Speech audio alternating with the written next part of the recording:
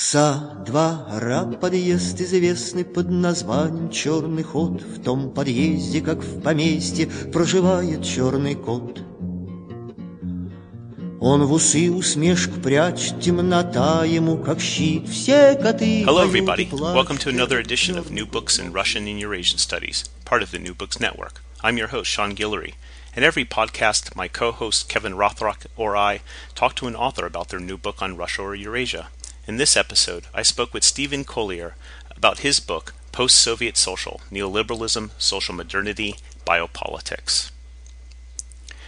Pipes matter. That's right, pipes. Anyone who has spent time in Russia knows that the hulkish cylinders that snake throughout its cities are the lifeblood of urban space, linking apartment block after apartment block into a centralized network. But pipes are more than tentacles that form the Russian social state.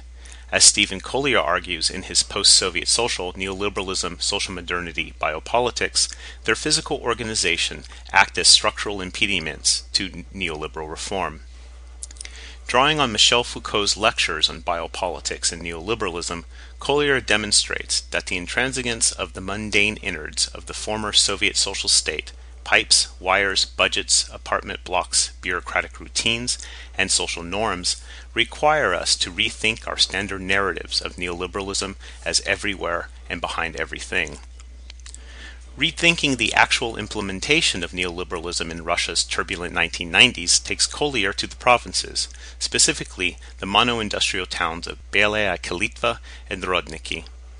There, Soviet post-war urban planning networked industrial development, population, and social welfare, with the factory as the central node in what Collier calls enterprise-centric social modernity.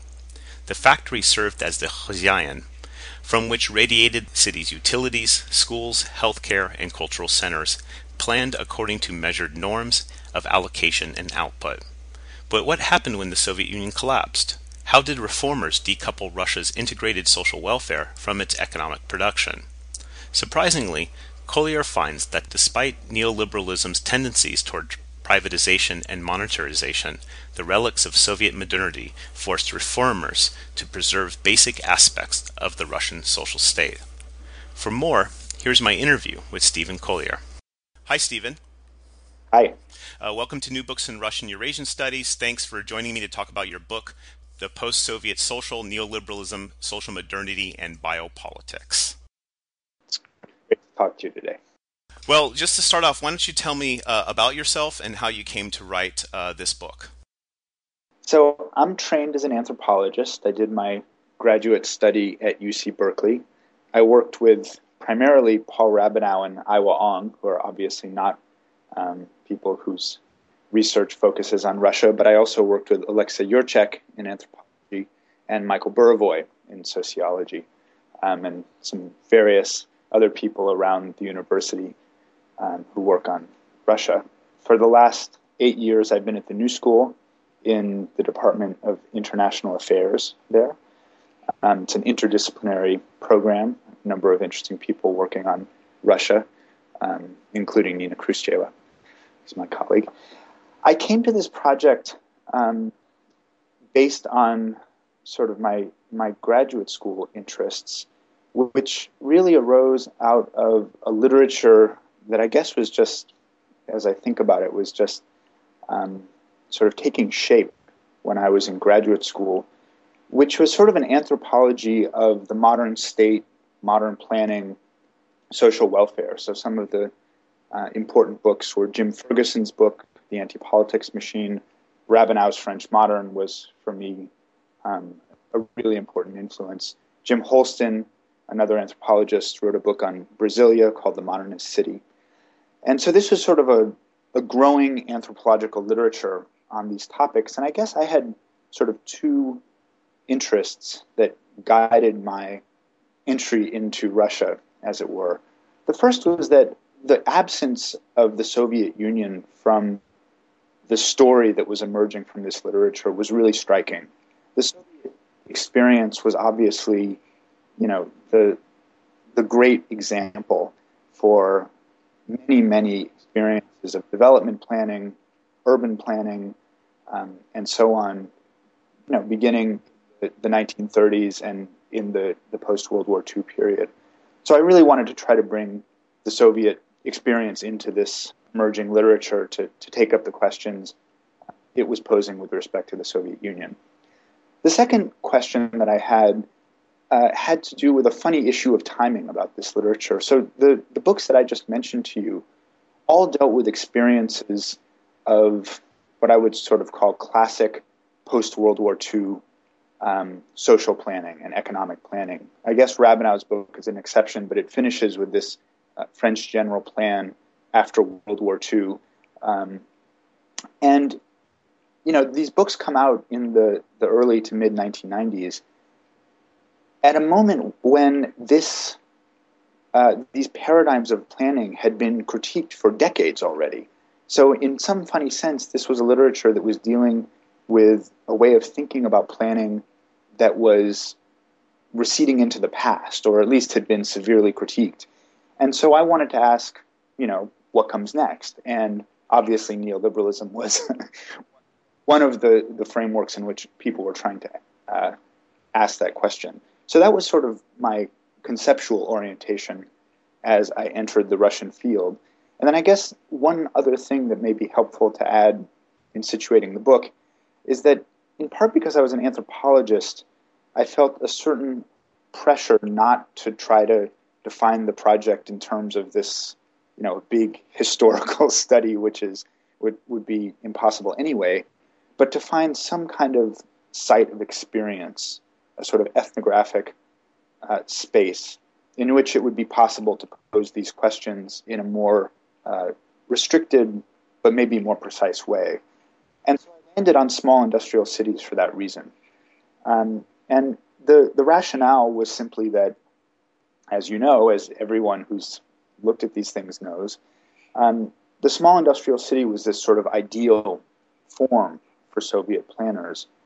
It was thought to be a space where you could adjust industrial development, social development, the development of a population in a way that would sort of avoid the pathologies of urbanism and industrialism under capitalist circumstances. And so I thought that it would be a good place to study Soviet social planning, but also a good place to study the neoliberal reform of the products of that planning. And so I ended up working in 3 cities. 2 made it into the book, which were Belaya Kalitva and Radniki, which is in Ivanovo Oblast. I also worked in a little settlement called Poikovsky in northwest Siberia, which was an oil boom settlement.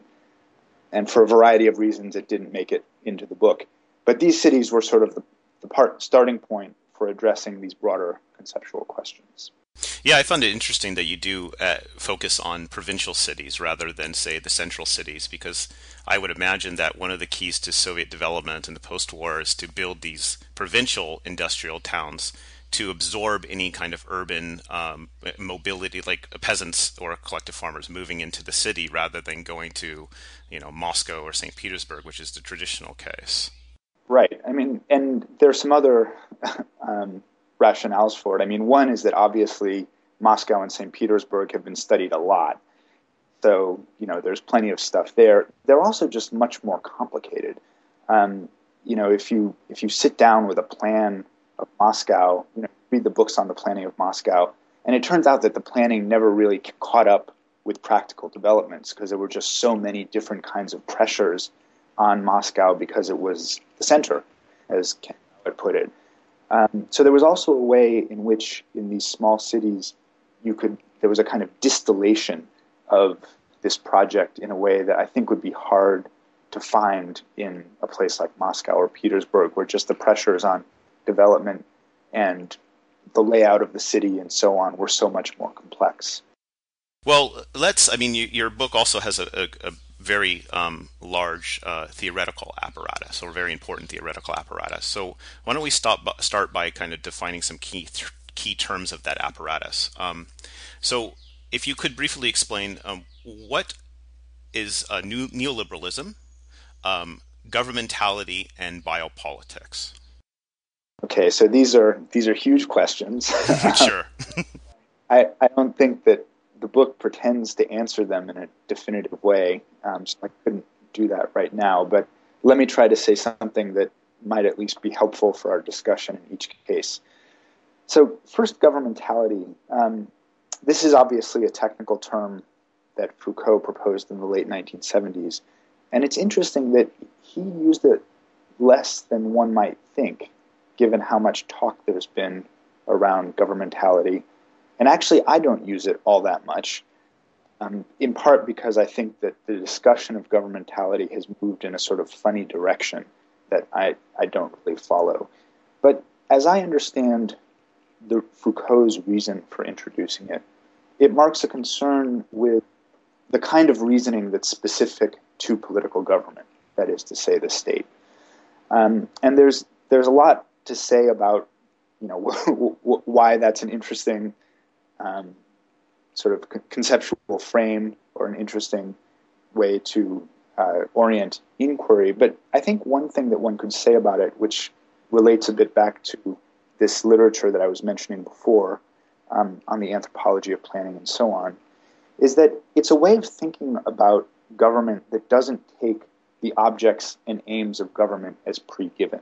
In other words, it assumes that there are different ways of defining these objects and aims, and that one actually has to, so it doesn't start out with the question, how do state and society interact with each other? It assumes that society is a particular kind of way of constituting the object of government. It emerged at a particular moment. It's not something that's just been sitting out there waiting for social scientists to discover it all this time. And so it's an investigation of the way that governmental reasoning and the objects and aims of government constitute each other.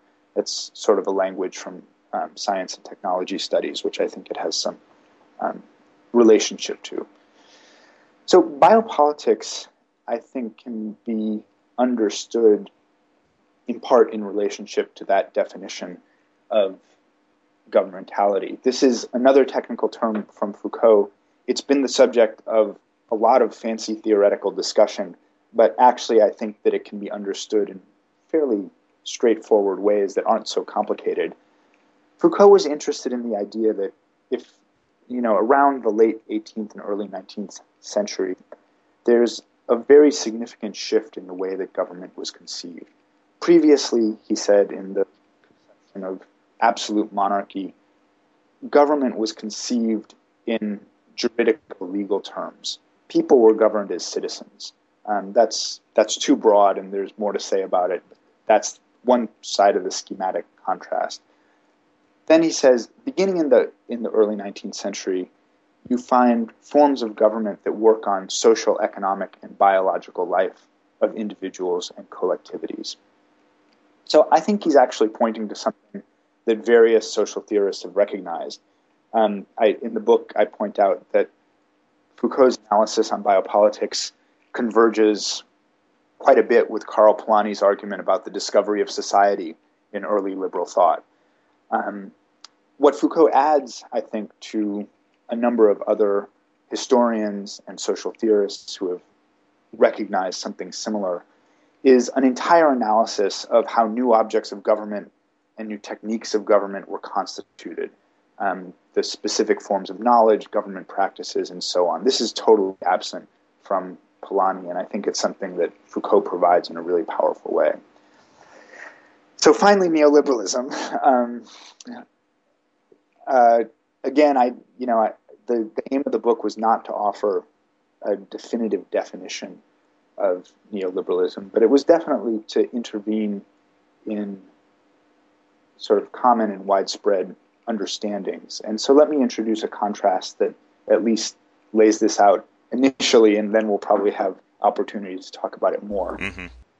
A lot of work on neoliberalism has assumed, obviously, that it's a doctrine that marks a return to a non-interventionist philosophy of classical liberalism. So you just let markets work things out, or there's a slightly more sophisticated variant that's sort of a constructivist understanding in which, in contrast to classical liberalism, a neoliberalism has to create the institutions required for markets to function. I don't think that's totally wrong. I think there's a lot to that. I think the constructivist distinction is important, but I think it misses a lot. And one way that I've come to think about neoliberalism is as a specific response to the rise of the social state. That is to say, a response to the rise of a state that intensively manages economic and social life for various reasons and toward various ends, including to ensure the health and welfare of populations. And my view is that the neoliberals saw the rise of the social state as constituting a very serious challenge to the principles of classical liberal thought, the way the classical liberalism conceived how economic and political life ought to be organized. But they didn't actually oppose the social state as such, in the sense of wanting to go back to a status quo ante. Instead, they tried to find ways to reconcile the principles of classical liberalism with the reality of the social state. And I think they tried to do that both in a practical way and in a political philosophical way. And that's the aspect of neoliberalism that I tried to explore in the book. So this is what leads you to your dissatisfaction with, say, David Harvey's analysis, which kind of sees it as just a philosophy of privatizing the social and merely unleashing market forces. Or even Naomi Klein's kind of more populist disaster metaphor where, a space is destroyed by natural disaster or economic devastation and they move in, or war, and neoliberals and their agents move in to recreate the world in their own image.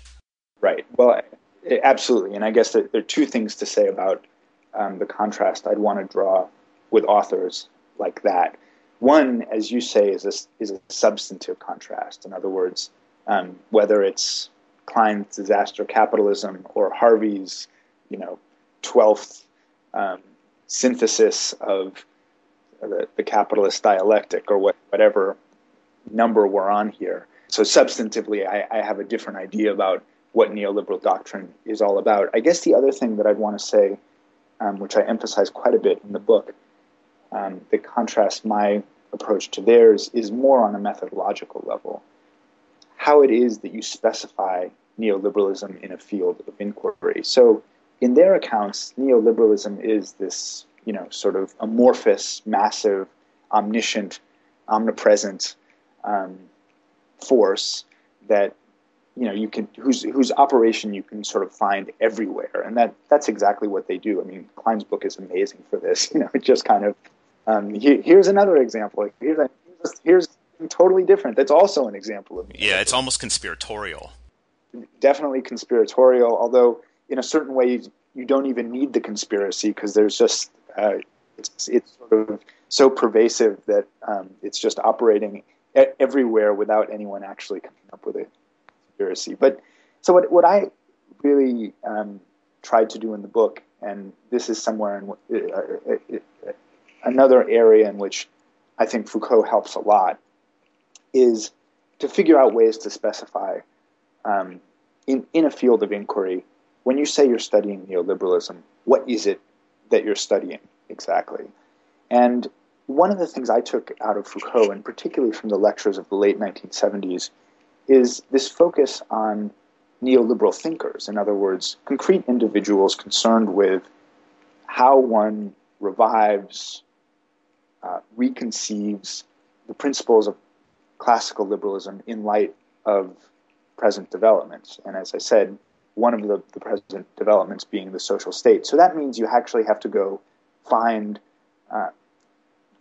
define who it is you're talking about exactly. And once you've done that, you can trace out sets of connections from a thinker to reforms to their dissemination around the world and so on, such that neoliberalism becomes one thing among other things in the field of inquiry rather than everything. Now, the other thing that you kind of bring in, and this really concerns me as a Russian historian, is the application of Foucault to Russia, because in Russian historical debates, there's this kind of back and forth in terms of those who see some advantage in using Foucauldian analysis, particularly on issues of subjectivity and understanding of like the new Soviet person. And then there's another side, I think, which was kind of put forward best by Laura Inglestein, is that Foucault is unapplicable because Russia never developed the proper juridical apparatuses to kind of develop a self-disciplined society.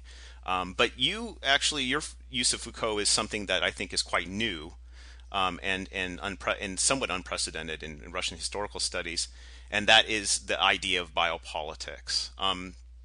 How does this kind of Foucauldian biopolitical analysis fit into the history of Russian economic modernization? Well, first of all, let me say that I think your read is exactly right. And it's not just that most of the work on Russia that draws on Foucault focused on this very particular moment in his work, in a particular set of questions. But actually, that's more generally typical of the American reception of Foucault. It's been overwhelmingly focused on Discipline and Punish and the essays and lectures on power knowledge. And I do think, and I've published on this, that the picture that we get of Foucault's thought on government and on power based on the lectures that have been very recently published in the late 70s, recently published in the late 2000s, first decade of the 2000s, but from the late 70s, give us a very different picture and a very different set of analytical tools. So I think that the distinction that you're drawing is absolutely right. I've never understood this issue of applicability when it's raised with respect to Foucault. It's, to me, like asking whether Weber can be applied to Russia. And you read Alexander Gerschenkron on Old Belief or Ken Jowett on charismatic impersonalism in Leninism, and you just realize that it's the wrong question. It's what you get from Weber is you get some concepts, some distinctions, problems that motivate a study. And to me, that's what one should take from Foucault. In other words, it's not that he offers a theory of power or a theory of how capitalism works or doesn't work or a theory of the modern individual.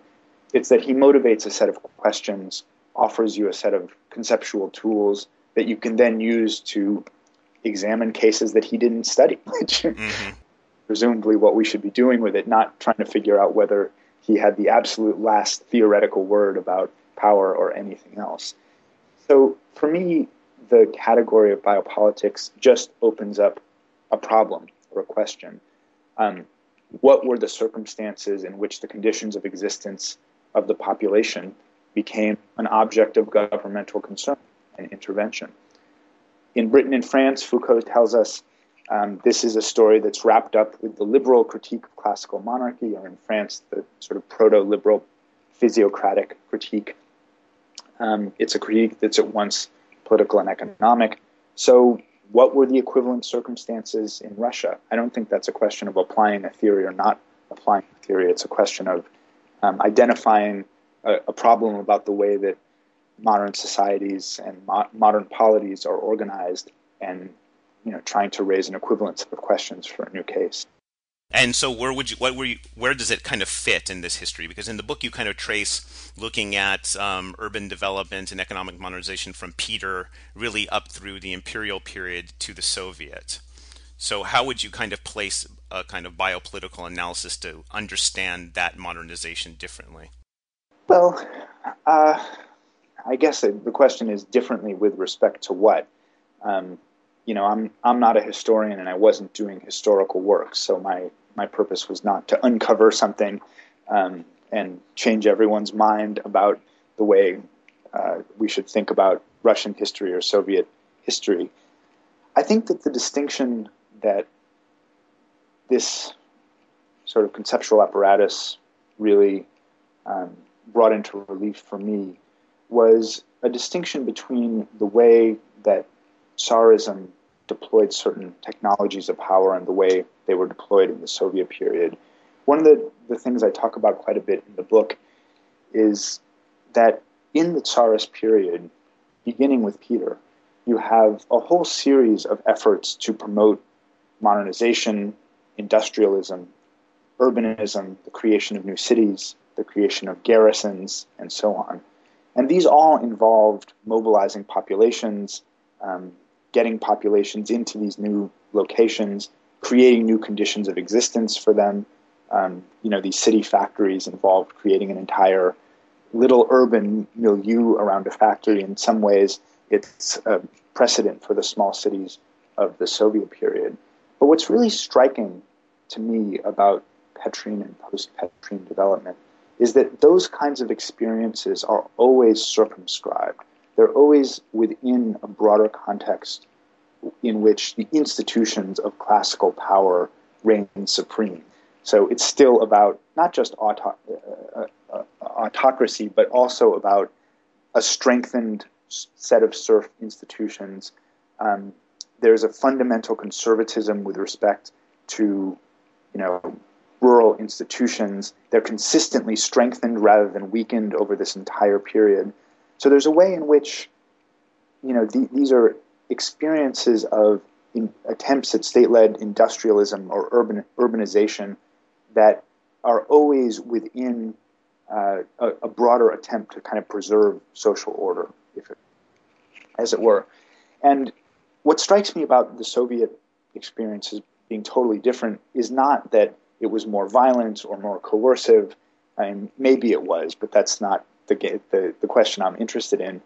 But that this inhibition has suddenly vanished, and so now you have an attempt to promote state-led industrialization and urbanization, combined with an attempt to completely remake the conditions of existence of the population, their economic activity, the mechanisms through which needs are satisfied, and so on. And to me, biopolitics is a very useful way to think about that. In other words, in the first instance, you have some attempts at industrialization, urbanization that are circumscribed by classical power. In the latter case, you have a real biopoliticization of the project. In other words, a governmental effort to transform the life of the population. Yeah, I mean, this is an interesting distinction that I was reminded of, and that is the population in the Soviet case as another. It's like a I don't know exactly how to characterize it, but it's this unleashing of the population. It's this allowing movement, rather than in the Tsarist period, where, as you said, they're trying to they want to modernize, but they don't want to let the population loose. That's right. They're trying to keep it fixed. They're terrified about letting the population loose because there's this constant specter of peasant revolt and then later the specter of urban revolt. Polanyi has this wonderful phrase, obviously in reference to Britain, where he's talking about the end of the old manorial regime, and which is initially replaced by these acts of settlement, which bind people to the parish after the manorial regime has collapsed. And then the acts of settlement are repealed, and there's this great freeing of populations. And so populations are suddenly freed to move around the country. And so I think that you're right. It's precisely this sense that these institutions that have been binding people to the land are suddenly loosed. And the difference, of course, is that in the British case, they're loosed and reorganized by markets. That's the classical liberal conception, right? That markets are the natural law of population. They'll redistribute population, among other things.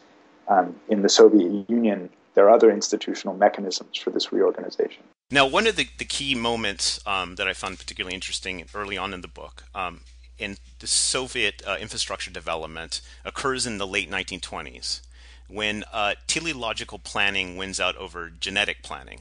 Now, what are teleological and genetic planning, and why are they significant to your story? So these are both ways of thinking about a greatly expanded role for government in planning collective existence. And the way that they were distinguished from each other was not just by the amount of intervention, but by the nature of intervention and the nature of the constraints on intervention. So genetic planners argued for an expanded, but I would say modulated intervention. And what I mean by modulated is that it was limited by certain facts of the social and economic environment in which it operated. And as you know, in the 1920s, these were things like the level of agricultural production or the peasant consumption of manufactured goods. These were thought to be, the constraints on state-led capital accumulation, industrial development, and so on. And this was genetic planning in the sense that it understood these constraints by looking at past patterns, so tracing things from their genesis or their origins, and projecting their future tendencies. So there's a kind of series that connects the past and the future. The state can modulate that series, but it can't ignore it. It can't transform it entirely. So there's something like social processes, we could say, that the state has to honor, respect, understand, and work within. Now, teleological planners saw elements of the environment in a very different way. They simply saw them as raw inputs that could be reshaped by government. So there are constraints in teleological planning, but they're not imposed by the regularities of social and economic life. They're imposed simply by the amount of stuff that there is to rearrange. So how many people do we have, or working age people do we have to insert into new industrial enterprises? How much iron or coal do we have for industrial processes, and so on? So it's teleological in the sense that it's directed toward a telos, an endpoint that's imagined by the planners, who can then rearrange things as they will. It's interesting that some of the literature obviously there's been a tremendous amount of work on the planning debates of the 1920s, from classic studies like Ehrlich to a lot of more recent stuff. A lot of the literature, curiously to me, has concluded that this was kind of a silly debate, because any form of planning necessarily has genetic and teleological elements. And that's probably true to some degree, but it's interesting that that way of thinking about it sort of elides what a fundamental difference these two positions marked out in thinking about what Soviet government was and what kind of objects it worked on. In very simple terms, from my view, the genetic planners still aim to govern society in the sense that, liberalism had defined it, this reality that is external to the state, that has its own laws and regularities. Teleological planners come up with a very different proposition. They essentially say, look, Russian society failed, so we're not governing society anymore. We're governing things in their immediate materiality. The state is going to do the things that society did in the British case or other cases. Mm-hmm. And it seems like in what you show is that the division between state and society is actually broken. I mean, there is no division, I should say. That society is just part of the plan. It's as you said, it's another input that you use. So if you want to industrialize or build a factory here, then you mobilize elements of society to that end. It's just another lever that you have on part of the state. That's right, or maybe it simply isn't in this case. In the revisionist school of Sovietology, Stephen Cohen et al. In the 1970s, the counter-argument to totalitarian theory was in part that, in fact, society was not totally dominated. In other words, society was active. There were interest groups. There was a lot more going on than just planning or central administration. And I want to make a somewhat different point here, not a point that begins from the state and society and says, well, was it all the state or was society partly active as well?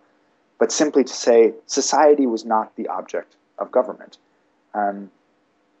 So that's a somewhat different point of entry.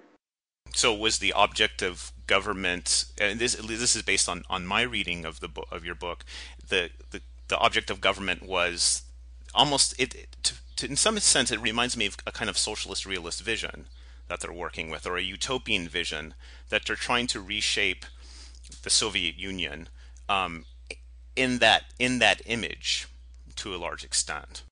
That's right. It is utopian teleological in that sense. They have a vision of an endpoint. But again, I want to emphasize the idea that there were constraints, and it involved its own kind of meticulous knowledge, in principle, of the elements that were available to work with. Now, there are a variety of reasons why, not just in the 1930s, but for decades after that, the Soviet regime was actually very bad at collecting the kind of knowledge that would have been required to do good teleological planning. And they were also bad at developing the kinds of sophisticated planning techniques that would have been required to do it rationally.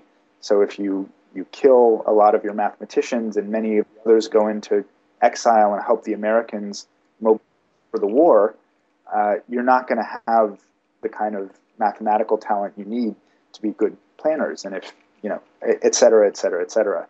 But nonetheless, I do want to emphasize that it's not utopic in the sense that there's a principle of reality there. It does create a way of knowing about the things that you have to work with. It's just that lens is not society. It's not the social sciences. It's not the entire range of knowledges that we're familiar with, economics, sociology, and so on, for knowing about collective existence, were not the knowledges that were relevant to teleological planning. I see. Now, at some point you say that this total planning gives Soviet Russia its illiberal but biopolitical character. What do you mean by that? Well, I think that in a certain way, this refers back to the earlier conversation that we were having about what makes the Soviet Union biopolitical as opposed to Tsarism, which was not biopolitical.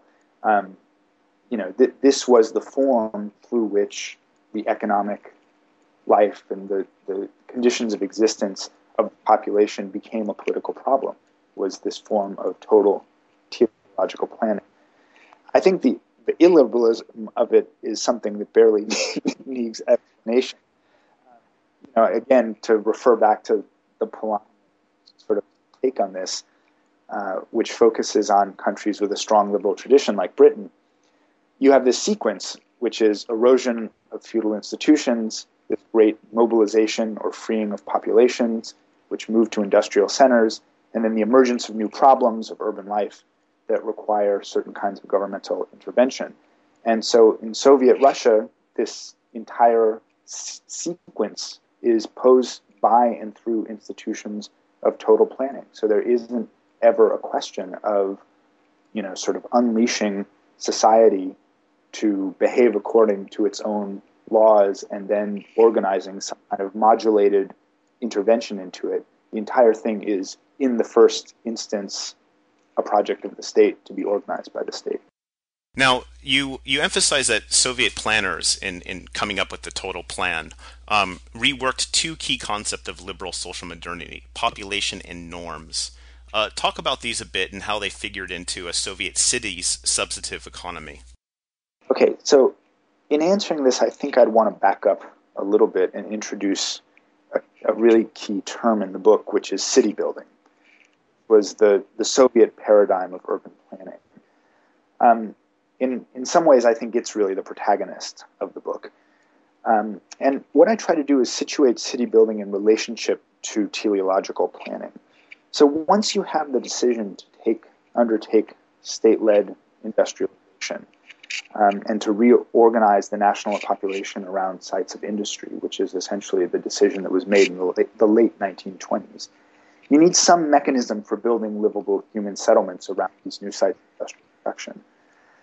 There's been a lot of work on the avant-garde discussions of architecture and urbanism in the 1920s about the creation of a new Soviet person. But it's somewhat striking that, by the early 1930s, the discussion in urbanism and architecture had really shifted to this other set of problems. It's not about creating new men and women. It's about planning the substantive economy of Soviet cities. And that's received much less attention for whatever set of reasons. I think it's partially because architectural historians and historians of urbanism are sort of fascinated with these great efflorescences of avant-garde thought, and these more mundane moments aren't interesting. But anyway, that's what I focused on, since I am interested in the mundane operations of government. And the key problem for Soviet city building was to create a new substantive economy, a new хозяйство, another key term. And so when I was thinking about population and norms, it was how they were deployed in this project. In other words, this project of city building, whose aim was to create a new substantive economy in Soviet cities around new industrial enterprises. So back to the question of population norms. So in liberal thought, and here you can refer to Foucault, Polanyi, Stephen Holmes, Emma Rothschild, any number of people, population, again, was this autonomous field with laws and regularities that are external to the laws of the state, the juridico-legal order of the state. Rates of birth, death, disease, health, patterns of economic activity, wealth and poverty, so on. The regular and law-like character of these phenomena is in some ways the great discovery of early liberal thought. So first of all, in liberalism, population is a reality that's external to and distinct from the state with its own laws. And the norm emerges in this context as a kind of statistical concept. It indicates how certain kinds of phenomena are distributed over the population, disease, rates of poverty, and so on. In Soviet city building, population is not an autonomous field. I mean, there's some autonomous elements. There's a concern with a natural rate of growth of population, for example. So you care about a birth rate and a death rate. That's not planned. It's external to planning. But otherwise, population is simply an input to planning. In other words, it's just a number of individuals who work, who require certain facilities or services to satisfy their needs and so on. And as such, it's the basis upon which all other elements in a city have to be planned. In other words, you start from industry, and in a certain way, industry gives you a target population size and a certain structure of population, and then from the population, you move from the new substantive economy. The norm, meanwhile, has nothing to do with how phenomena are distributed over this population. They're just quantitative ratios between elements. So meters of square housing per person, for example, classroom units per student, heat output per person, and so on. And so beginning with a population that has a certain structure and using these norms that are just ratios, you effectively derive a plan for an entire substantive economy. And if you look at these city building plans, which are usually located in some municipal office, they're enormous documents. Often they're kept in some safe somewhere. They probably used to be considered secret. In some cases they are. In northwestern Siberia, I could never get my hands on the plans. But in any case, you can see that this is the logical movement through which the plans were constructed. The only way that they imagined the future was in terms of this complex of interlocking norms. If you look at what's going on in city planning in the 1920s and 1930s in the US, for example, you see there's a totally different story, a completely different way of thinking about the future, a completely different way of thinking about the relationship between the planner and the environment, I guess. Now let's turn to a bit to where you did your field research, and first to the monotown of Belaya Kalitva. How does Belaya Kalitva embody what you call the enterprise-centric social modernity of Soviet urban planning? So Belaya Kalitva is a town in the northeastern part of the Donbass, which is the great coal basin on the Russian-Ukrainian border. There's some coal mining around the central city, mostly gone by now. Its major enterprise during the Soviet period was an aluminum factory that was connected with defense aviation. In Belaya Kalitva, the enterprise was actually begun after the war. The city was occupied. I think most of what was built was before the war was destroyed, and then it was resumed after the war, and production is rolling off the lines by the early 1950s. There's a city plan completed in the early 1960s, and from roughly the mid-1960s to the late 70s, you see the development of all the apparatus of Soviet social modernity. So the typical features that anyone who's traveled in provincial towns in the Soviet Union is familiar with: multi-story apartment blocks, centralized infrastructures, social services, parks, and so on. So the enterprise centrism of cities like this has been noted for a long time. William Taubman's book on urban government, which has a lot to say about small cities, was published almost 40 years ago. So this isn't at all a new story. Taubman focuses in particular on sort of administrative aspects of this enterprise centrism. In other words, the way that enterprise managers dominated urban administration and the fulfillment of the plan and so on. I guess I was more interested in some less noted aspects of enterprise centrism that are material, that are more on the level, again, of the substantive economy of the city. So just to provide one example of what I have in mind, a lot of urban infrastructure in small cities was constructed by enterprises. Water and heating systems, things like electricity, were a little bit different. And the key facilities for these systems, such as heat boilers, were often located physically on the grounds of the enterprise, and in fact were often built in the first instance to serve the needs of the enterprise.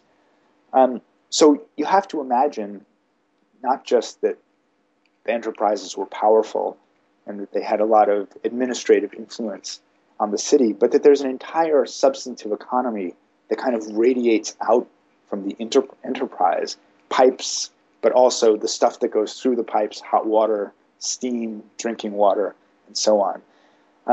And as such, it was not just the kind of material center of the city, but also a point of articulation between city economy and national regimes of coordination.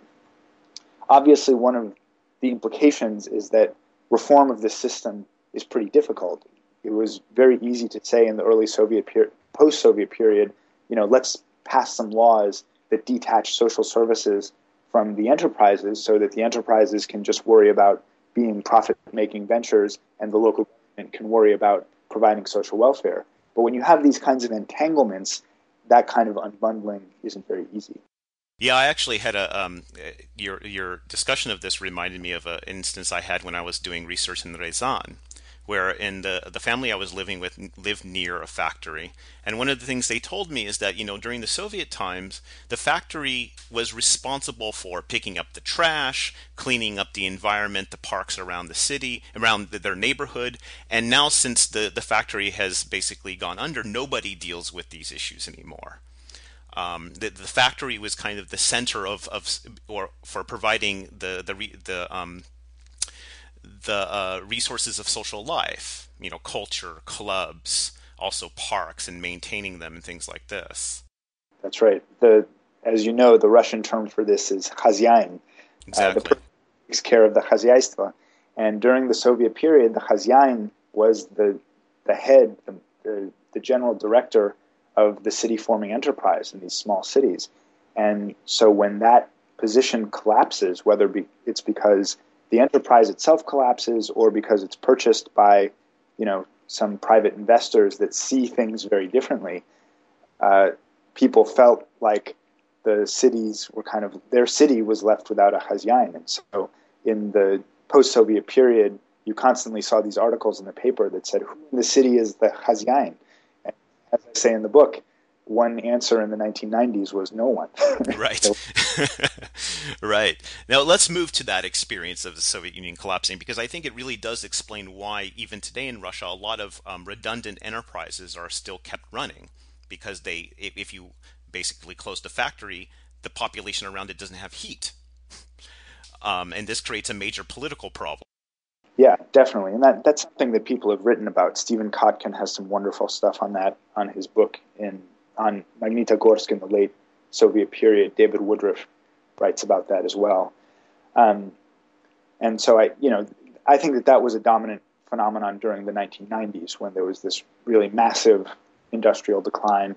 And in important ways, as you say, the enterprises almost continued to function as social welfare agencies when they weren't really functioning as industrial enterprises. I think the situation changed after the devaluation because a lot of the enterprises that experienced this just extraordinarily dramatic collapse recovered. And so, things changed again. But absolutely through the 90s, you saw that picture a lot. So what happens in a town like the other town you worked in, Rodniki in Ivanovo province? What happens to the population there and its relationship to the substantive economy after the Soviet Union collapses? Right. So Rodniki is an interesting case. It's a textile town, and like a lot of towns in that region, it emerged in the 19th century as a kind of rural industrial settlement. It wasn't really even a city in the late part of the Tsarist period. a lot of the workers were itinerant laborers. They didn't even live in the city itself. And, through the course of the Soviet Union, the Soviet period, there actually isn't a lot of industrial transformation. It enters the Soviet period as a mono-industrial textile town, and it leaves the Soviet period as an industrial textile town. But what does change is that you get a city that's built up around this town with all the sort of accoutrement of a Soviet city again. So when the Soviet Union broke up, the textile industry was among the industries that collapsed really fast. And one of the reasons for that was that it was dependent on a Republican supply chain. So they got the cotton, and the Uzbeks immediately understood that sending their cotton to Russian enterprises that couldn't pay for it was not the best way to maximize their return. And there's a stunning collapse in Radniki. By the middle of 1992, there's a complete stoppage at the enterprise. It's amazing. So just the industrial heart of this town, which has been, an industrial enterprise that's been functioning for over 100 years, just comes to a screeching halt over the course of a couple months. And then you have a typical situation during the 1990s. Maybe it's an exaggerated form, but it's typical of these small cities. On the one hand, there's a massive drop in employment at the enterprise. The continuing employees aren't getting paid. Tax payments collapsed. So to the extent that the local government provided services, which it did in some areas like education, it becomes dependent on transfers or just goes massively into arrears.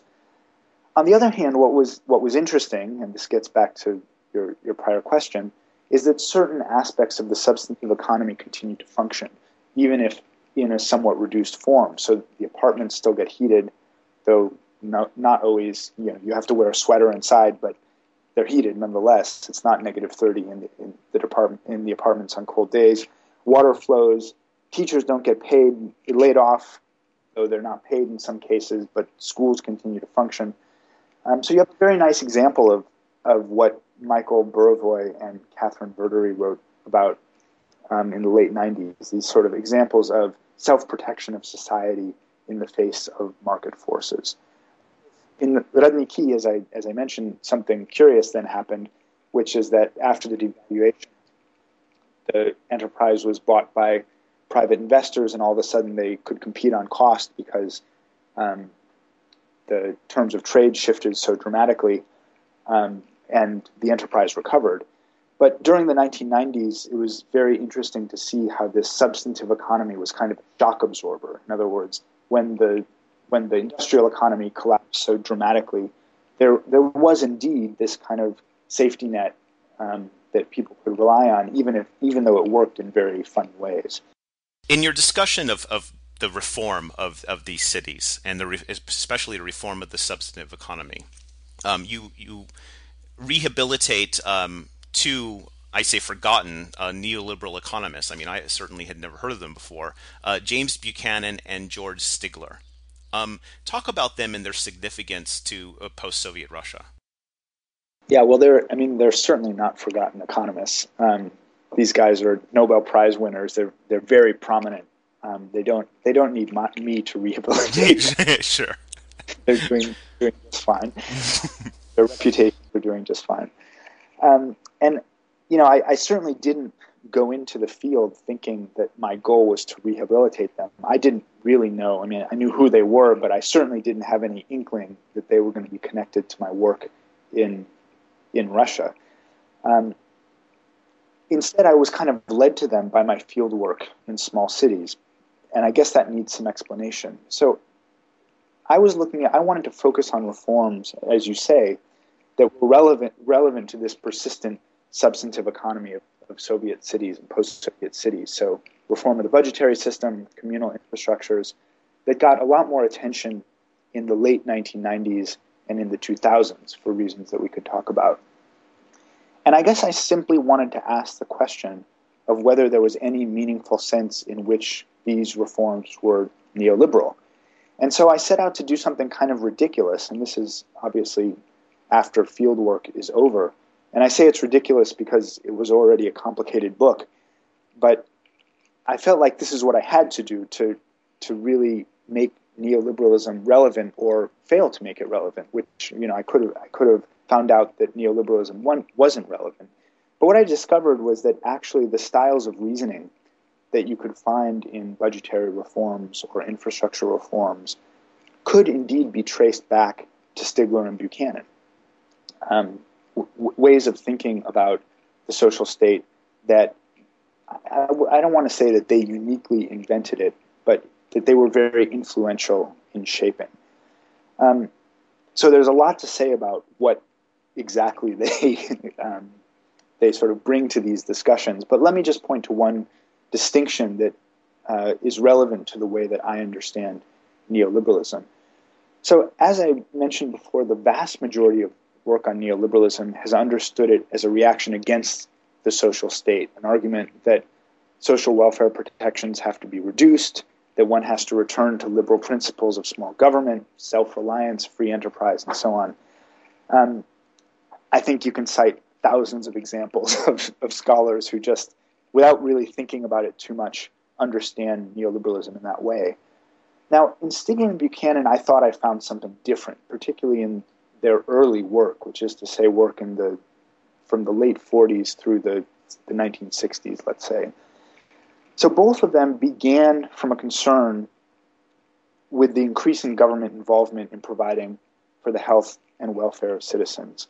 And both thought that this development, as I mentioned before, challenged classical tenets of liberal government, but neither advocated a return to the world of the 19th century when government did not take on these functions. Rather, I would say that both began from the reality of the social state. And I mean that in two different senses. First of all, I think both simply acknowledged that the social state was here to stay. They thought that there was an ethical consensus around various things that the social state does. They also thought that in a complex, interdependent industrial society, there were a variety of functions in which that markets simply couldn't fulfill, that had to be fulfilled by government. They accepted that. So the idea is that liberal thought has to adapt to this reality of the social state. Second, I think they were concerned with the reality of the social state in the sense that they were concerned with its practical workings. So what are the effects of government program? And in the second respect, I think they opened up both a political philosophical critique and a practical critique. And so the first, the political philosophical critique, raised a number of questions, such as what values should government in its social state functions pursue? Who benefits from those functions? Who ought to benefit from those functions? How do we think about concepts like social justice when we're talking about the social state?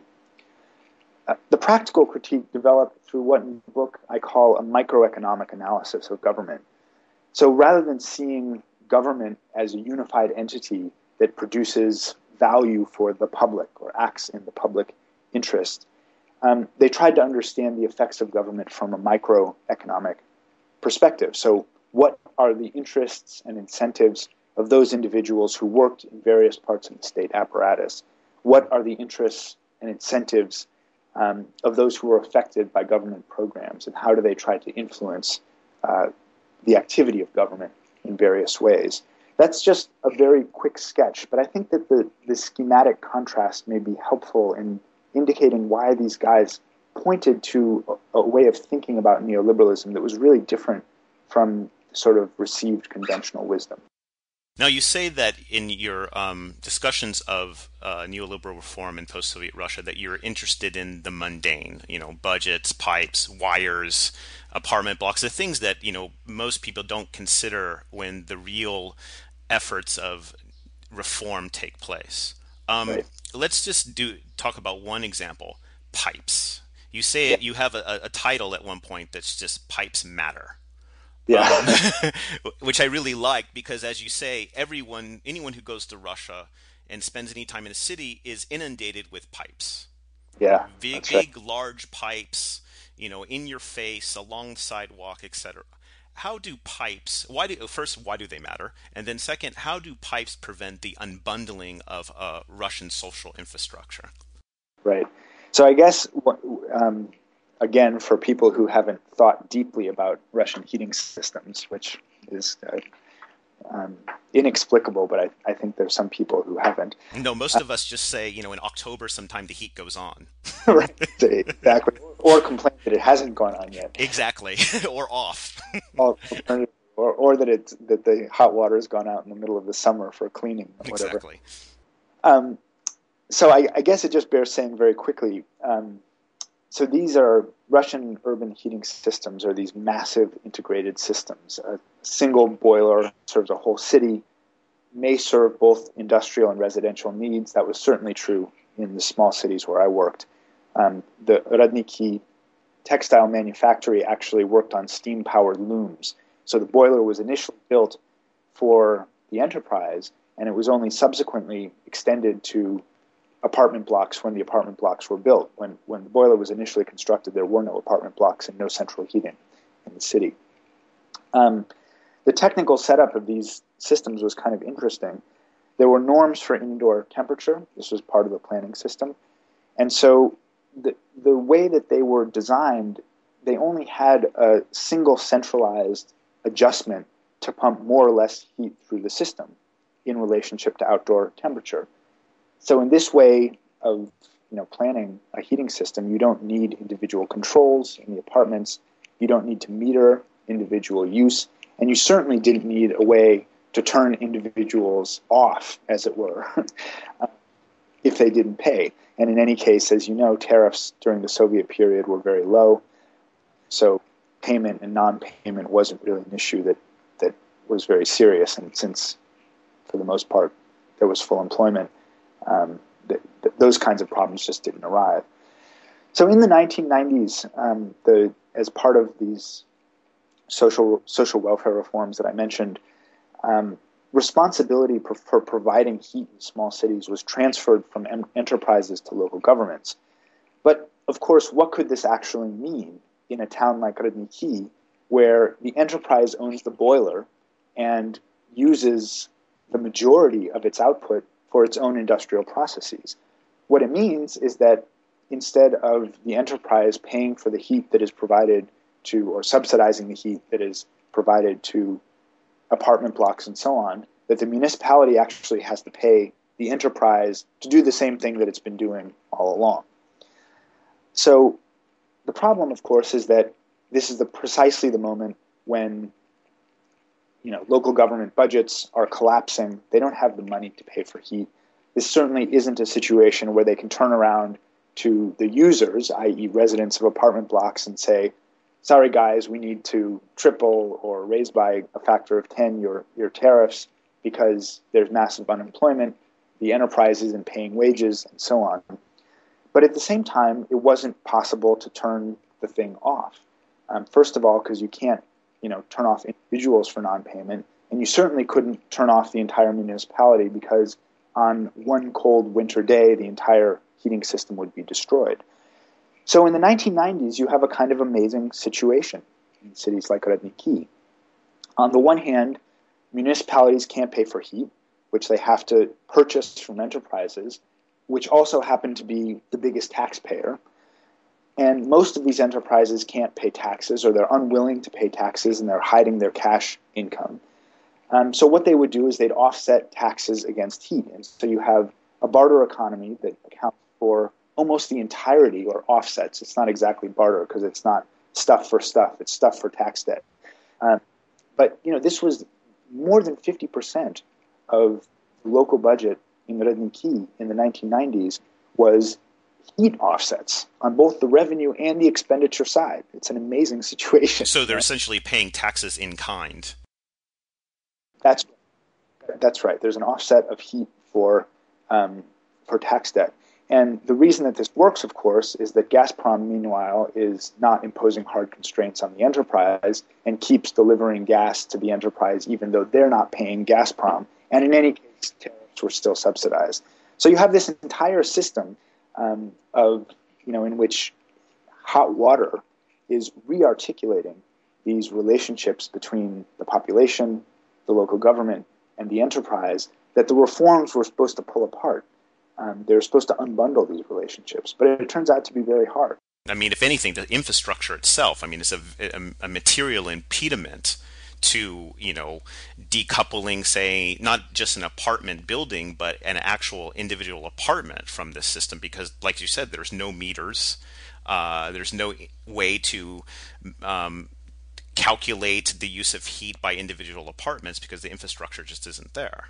That's right. And, there are ways to re-engineer these systems to work differently. You can, double pipe and install meters and install shutoff valves, but that's extremely expensive. For the most part, it isn't done. There's some new developments in Russia in which, of course, you do have metered heat because it's a ridiculously inefficient system. I mean, as you know, if it gets warm enough, then people regulate by opening their windows, or if it's too cold, everyone turns on their ovens and their stoves and just opens them up. These are not efficient ways to use limited resources in a country where not everyone has a lot of resources. But it's just very expensive to make it work differently. Now, one thing that's interesting is that the reforms, there was all this big talk about shock therapy 2 or shock therapy 3, whichever it was, when they were talking about communal reforms, as though there was going to be this sort of grand marketization of heat systems. And there are even these World Bank documents in the early 2000s where they talk about the communal sector, i.e. heat and other urban services, as being the last sector of the Russian economy that's not made a transition to a market economy. But what does it mean to marketize one of these systems? And you actually dig into these reform proposals, either the government proposals or foreign proposals like the World Bank proposals, and what they're proposing to do is extremely modest. It's these very, very marginal reforms around the sort of the outskirts of this system that don't really change its fundamental logic. So let's create competitive tenders for maintenance contracts. Let's raise the tariffs to cost recovery levels, and then have more social protection and more targeted social protection for poor people. But in terms of transforming the basic structure of supply and demand, even reformers realize there's little that they can do without really massive investment to essentially re-engineer these systems.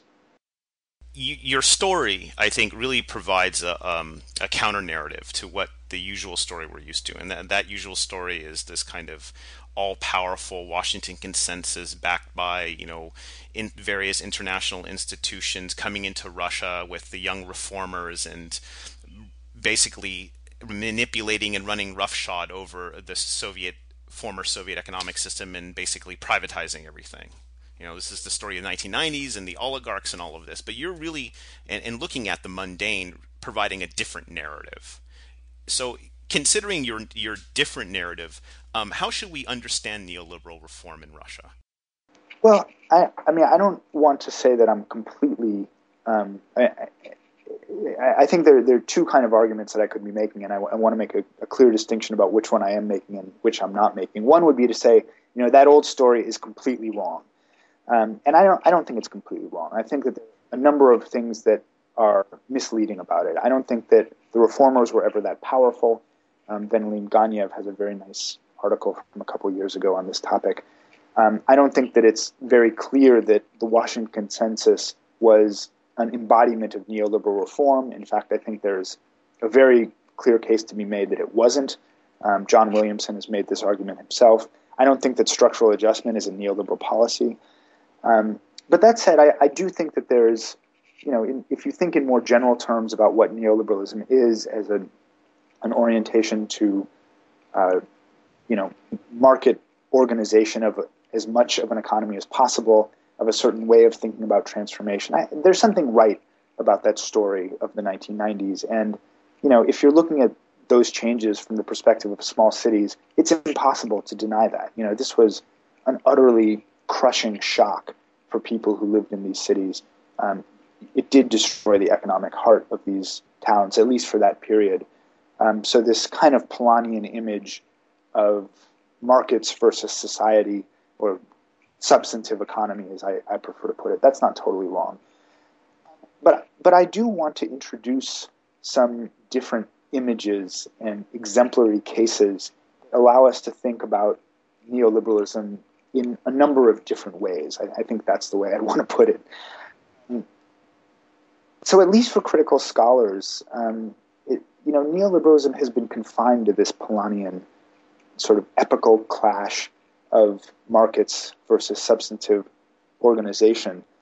But if you think about an alternative image like pipes, where you have this massive inherited structure, it's intransigent, it's not going anywhere, and the neoliberal reforms sort of, as I said before, peck out around the margins a little bit. They try to do some adjustments here and there. They try to make it more efficient. But, the neoliberal transformation is a much more modest thing.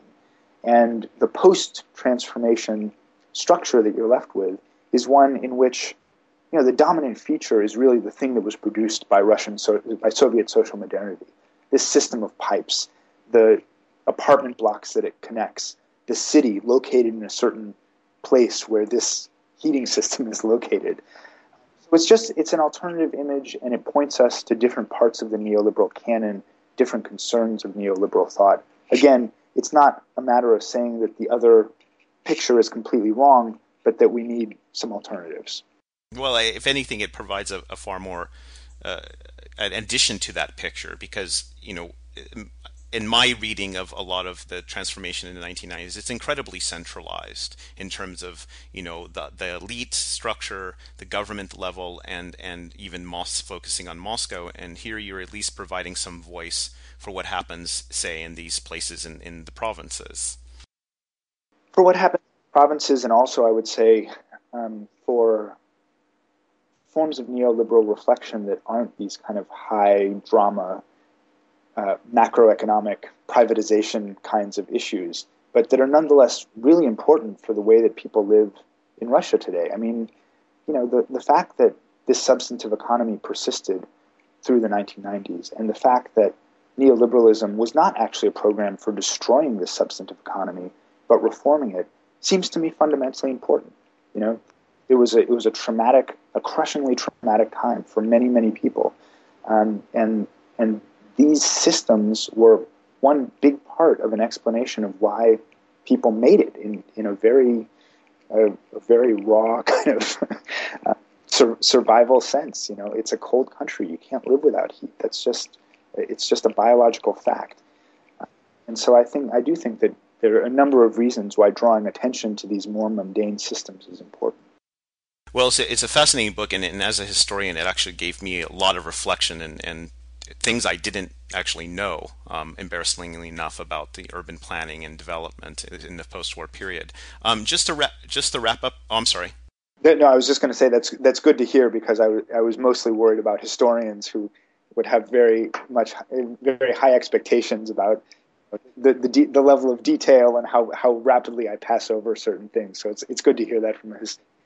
Well, I think historians will focus on the details or the absence of details, but I think the apparatus that you use really promotes a lot of interesting questions. I mean, instead of thinking about the details, the kind of structure that you provide is quite helpful, at least for me. So just to wrap up the interview, what are you working on now? Well, not Russia. So over the last years, I've been working on a project on contemporary security in part with a colleague, a sociologist named Andrew Lakoff. We've been interested in the emergence of sort of new kinds of governmental rationality around the anticipation and management of catastrophes.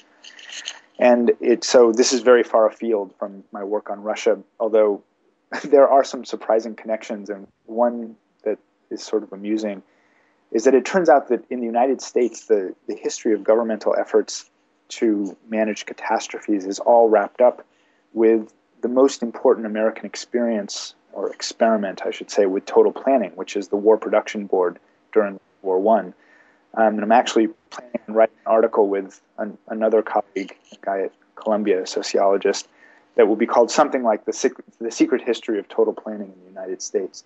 And a lot of the broad themes about governmental rationality that came out of my work in Russia are still very much present, even though I'm not working on Russia. Well, I look forward to that. Well, thank you very much. Thank you. It was great to talk to you. I've been speaking with Stephen Collier about his book, Post-Soviet Social, Neoliberalism, Social Modernity, Biopolitics. I hope you enjoyed the interview. Once again, I'm Sean Guillory, your host for New Books in Russian Eurasian Studies. If you're interested in hearing more interviews by the New Books Network, please go to newbooksnetwork.com. And until next time, goodbye. От того-то знать не весел дом, в котором мы живем, надо бы лампочку повесить. Денег все не соберем.